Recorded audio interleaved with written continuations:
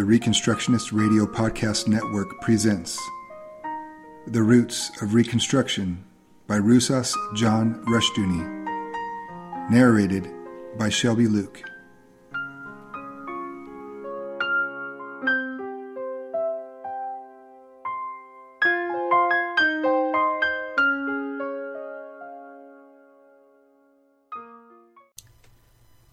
Thank you for joining me this week in the reading of Roots of Reconstruction.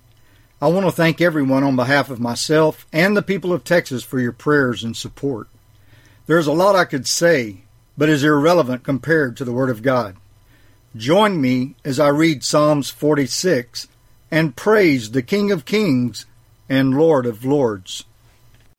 God is our strong refuge. He is truly our helper in times of trouble. For this reason we do not fear when the earth shakes and the mountains tumble into the depths of the sea, when its waves crash and foam and the mountains shake before the surging sea. Selah. The river's channels bring joy to the city of God, the special holy dwelling place of the Sovereign One. God lives within it. It cannot be moved. God rescues it at the break of dawn. Nations are in an uproar. Kingdoms are overthrown. God gives a shout. The earth dissolves. The Lord who commands armies is on our side. The God of Jacob is our protector. Selah. Come, witness the exploits of the Lord, who brings devastation to the earth. He brings an end to wars throughout the earth. He shatters the bow and breaks the spear. He burns the shields with fire. He says, quote, "Stop your striving and recognize that I am God. I will be exalted over the nations. I will be exalted over the earth." Unquote. The Lord who commands armies is on our side. The God of Jacob is our protector. Selah. The church as function. Chalcedon Position Paper, number 97. The church began its history in the Roman Empire in the midst of a Greco-Roman culture. Jerusalem itself reflected that fact and was richly subsidized by the emperors because of its strategic importance. Keeping Judea peaceful and happy was a basic policy. Judea's failure to appreciate its, quote, privileges, unquote, led to the intensity of Roman vengeance during and after the war of AD 66 through 70. The church was both influenced by that Greco-Roman culture and also hostile to it. Herbert B. Workman, in Persecution in the Early Church, 1906, noted, quote, "By Roman theory, the state was the one society which must engross every interest of its subjects, religious, social, political, humanitarian, with the one possible exception of the family. There was no room in Roman law for the existence, much less the development on its own lines of organic growth, of any corporation or society which did not recognize itself from the first as a mere department or auxiliary of the state. The state was all and in all, the one organism with a life of its own. Such a theory, the church, as the living kingdom of Jesus, could not possibly accept in either the first century or the 20th, unquote. Many churchmen then as now tried to accommodate themselves to the sovereignty of the state or emperor rather than Christ. They were willing to confess, quote, "Caesar is Lord," unquote. The church, in part, was preserved from absorption by Roman persecution. The intransigent, uncompromising Christians preserved the church by their refusal to compromise. All the same, however, some things were absorbed. In example, Neoplatonism, Aristotelianism, Stoicism, asceticism, and the like. An important borrowing from Rome was organization and bureaucratization. The church was in a very real sense a continuation of the synagogue, and in the Greek text of James 2:2, the word translated as assembly is actually synagogue. The church, unlike the synagogue, was not only an Hebraic organization, but it was essentially an organic body, a corporation, the body of Christ, Now the members of a body, in example hands, feet, etc., do not hold offices. They have functions. The words translated as office in the New Testament make this clear. For Romans 11:13, 1 Timothy 3:10, and 3:13, the word used is diakonia in Romans and diakonio in Timothy. The word in English as deacon means a servant, service. It refers to a function. In Romans 12:4, office in the Greek is praxis, function. In Timothy 3:1, it is episkopi, and its meaning is supervision or inspection to give relief or help. In Hebrews 7:5, the reference is to the Old Testament priesthood, hierarchia, and refers to the sacerdotal function. Thus, what we call church offices are in reality functions of the body of Christ in this world. This fact is very important. Offices lead to a bureaucracy and a ruling class, whereas functions keep a body alive. In the early church also we have no evidence of what is commonplace today, regular, stated, bureaucratic meetings of presbyteries, synods, councils, bishops, etc. Instead, beginning with the Council of Jerusalem in Acts 15, the meetings were called to resolve a problem or meet a need. They were functional meetings, not organizational. They were aspects of the life of a body, not of a bureaucratic organization. They exercised no coercive power, but they did formulate questions and answers pertaining to faith and morals carefully and precisely. Both Eastern and Western churches, and in the West, Catholicism, Protestantism, and Anabaptism, have developed great and powerful bureaucracies which impede the life of the church. Both church and state, and especially the state, suffer badly from bureaucratization and consequent constipation in their life. As a result, in the United States, many Protestants and Catholics have some home study groups which bring new life to their faith. In Edinburgh, Scotland, I found a remarkable charismatic church. It had purchased a large stone church closed by the Presbyterians and was the center of extensive ministries. But it had no membership list. Fearful of bureaucratic strangulation, it was keeping the church together as a faith bond in the Spirit rather than as an institution. While it is not necessary to go to such a length, clearly a corrective to emphasize function and life is urgently needed. One of the consequences of bureaucratization in the church is the rise of the star system. This is certainly true also in other spheres, especially the state. People vote for presidents in terms of their quote image unquote projection, not their faith in life, not their action. Most of the presidents of the earlier years of the United States would never be elected today. Lincoln is liked in retrospect. His high-pitched voice, carelessness in dress, and much more would today finish him after one television appearance. The importance of the star system is necessary to understand. People want to star to epitomize what they want or would like to be. They identify with the image he projects.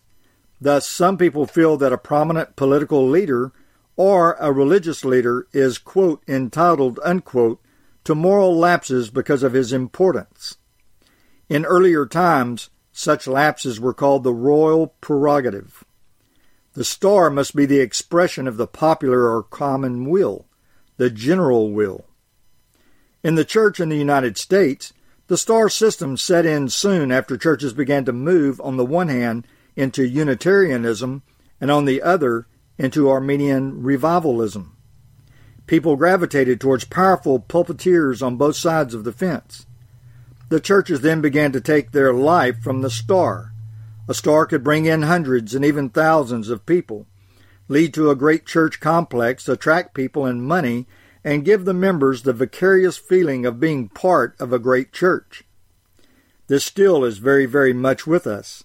Some people will simply say, quote, I want a church where the action is, unquote. By action, they mean crowds. The result is often a surrogate quote, Christianity, unquote, not a living faith. The result, too, is spectator, quote, Christianity, unquote, a star performing before hundreds and thousands. The mandate to believers in both numerically large churches as well as small is then reduced to being good spectators and contributors. For the surrogate, quote, Christian, unquote, someone else expresses the faith and does the work. We have then what General William Booth called mummified church members. The star system has had its shipwrecked stars over the centuries. Men like Savonarola, Henry Ward Beecher, and others of more recent years, and the end is not yet. The star system tends to give not life, but a form of life. As Paul says in 2 Timothy 3:5, some have the form of godliness, but not the power thereof. Instead, what the stars usually have is the power of money. Paul tells us that we are, quote, the church of the living God, unquote, 1 Timothy 3:15. Jesus Christ declares that he is, quote, the way, the truth, and the life, unquote, John 14:4. The Trinity is never identified as the great bureaucracy, but as life, the author of life, and more. For the church to identify itself in terms of its bureaucracy is a sorry fact. If the church indeed is the body of Christ, it must function as if it is alive. A dead church is a non-functioning church. It is salt which has lost its savor and is fit only to be cast out and trodden underfoot by men. Matthew 5:13. This is a grim possibility in our time. We cannot say that in all places the church today is dead, but in too many areas it is badly arthritic and feeble. Christ, the Lord of life, commands us, saying, quote, I say unto thee, arise, unquote. May, 1988. The Paradise of Women, Chalcedon Position Paper, number 98. Slander shifts its ground readily, because it is concerned with what will hurt rather than what is true. In different eras, different charges hurt the most. What in one period may be a hurtful accusation may become a compliment in another day. This was certainly true of Calvin and of Geneva in Calvin's day and in his time of influence. As Gillian Lewis and Roger Stoffenegger have pointed out, Calvin's Geneva came to be known as, quote, the Paradise of Women, unquote. Quote, Calvinism in Geneva in the time of Calvin and of Beza, 1545 to 1605, unquote.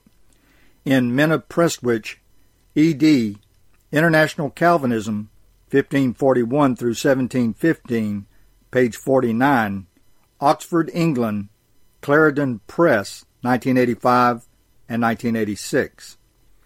There were good reasons for this. Calvin was strongly protective of, quote, women's rights, unquote. Under his guidance, church consistories went after wife abusers. They prosecuted guardians who had misappropriated trust funds of widows and orphans. Deserted wives were protected, and so on. Prestwich has referred to, quote, the attraction of Calvinism for women, unquote, in that area. Quote, Calvinism in France, 1555 through 1629, unquote, in Abid, page 96. In that era, and for centuries before, powerful and prosperous elderly men and women contracted marriages with very young women and men. The families of the young complied with these arrangements for their personal advantages. Calvin felt strongly that such marriages should not be allowed. In January 1557, the consistory dissolved a marriage between a woman of, quote, more than 70, unquote, with a man of 27 or 28.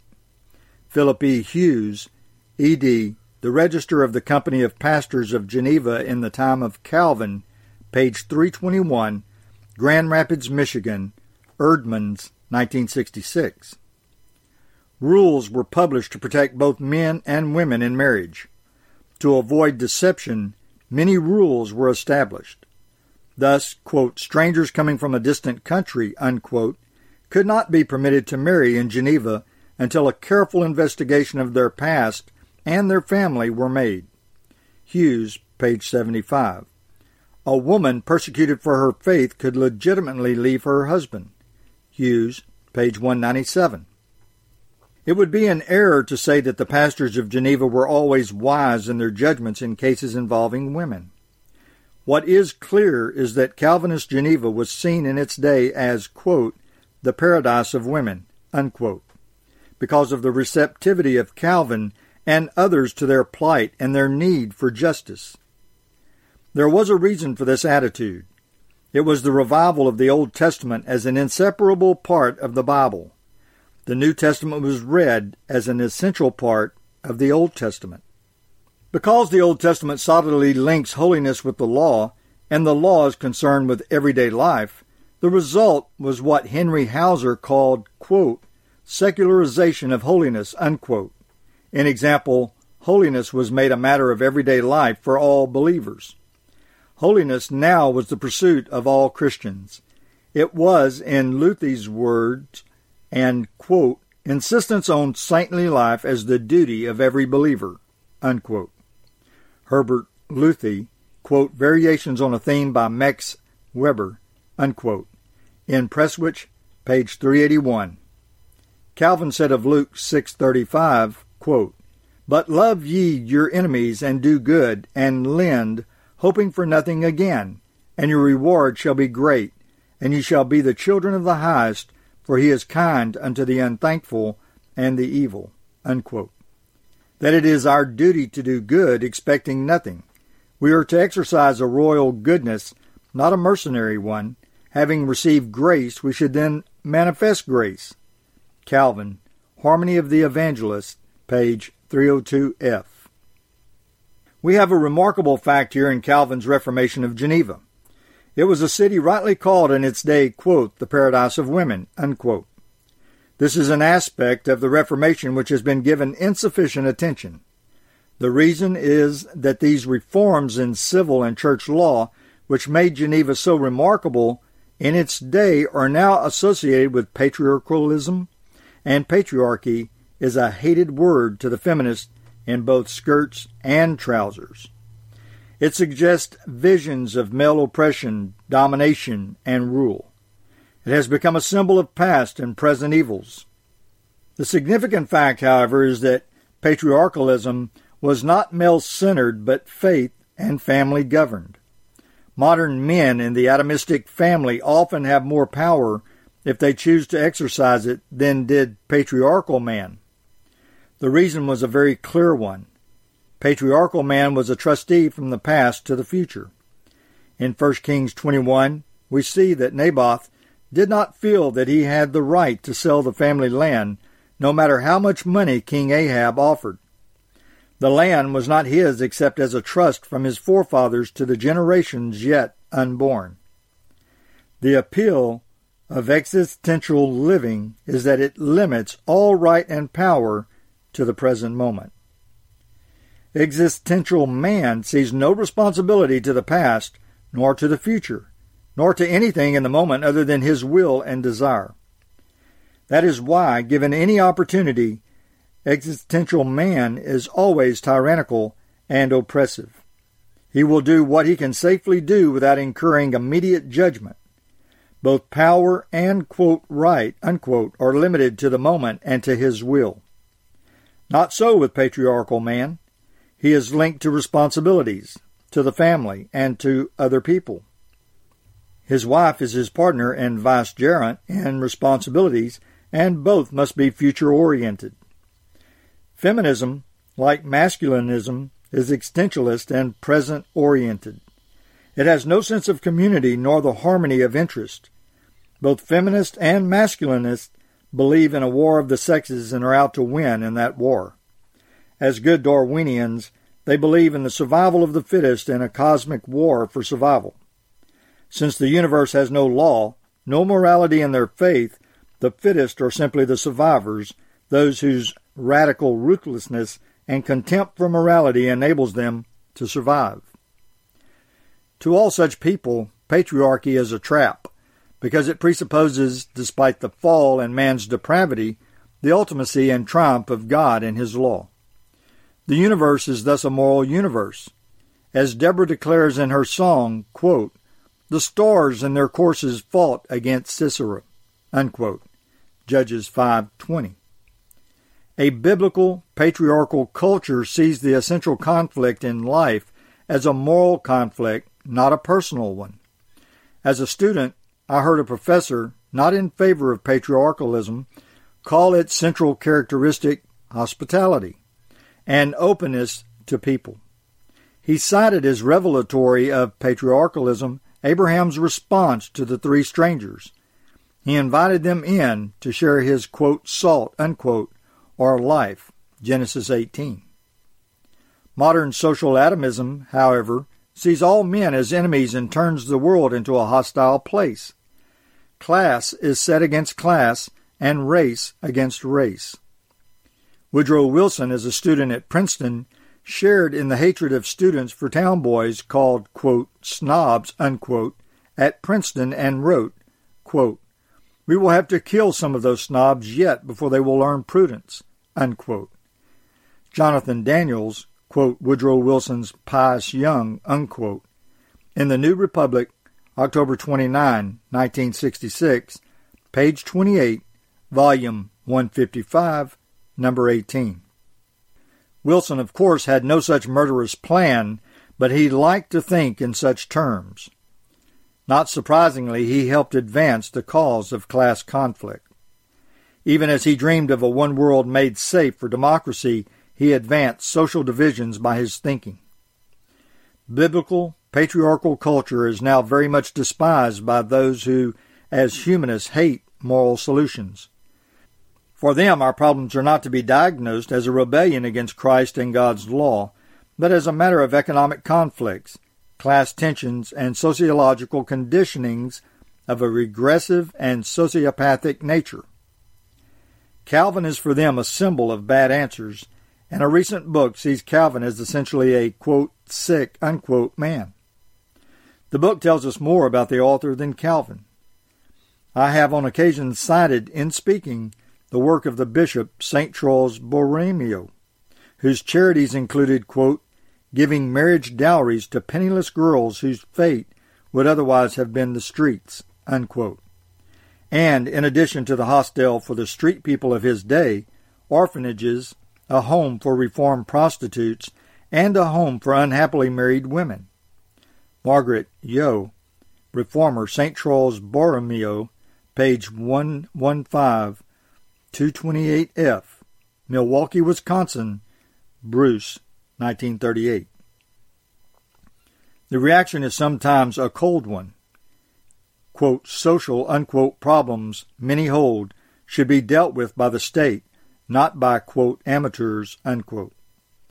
When we depersonalize the problems of men and women, we also depersonalize ourselves. We reduce people to mathematical ciphers whose answers lie in acts of Congress or Parliament. We deny Christianity and Christ in favor of the state and its social workers. Borromeo in Milan and Calvin in Geneva gave us another answer. But for many today, Geneva could not have been, quote, "the paradise of women," unquote. After all, Geneva had no Equal Rights Amendment or law.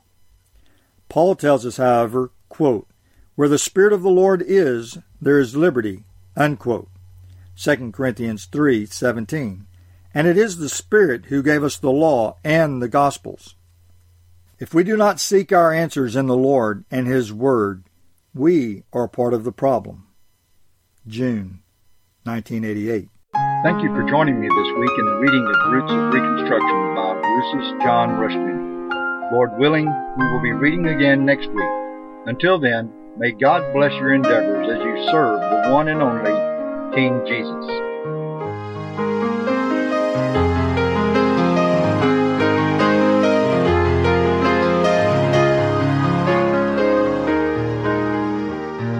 It was the blood of Jesus, the perfect sacrifice, the love He has shown us by His paying the very price. It was there at Calvary's tree where he died for you and me. And the love he deserves we should to Jesus. We need to praise his holy name. Praise his name, lift up your voice and sing. Praise his name and hear our sovereign King. Praise his name and go the way that he will show, and follow the road leading us home. He is holy, this do know. He is the one, God's only Son. Love, embrace him and go. Oh, how precious Jesus is to us as the husband of the bride to be. Tell the world of his wrath, tell the world of his love, tell the world how Jesus Christ has set you free, set you free. He is the Lord of life to me.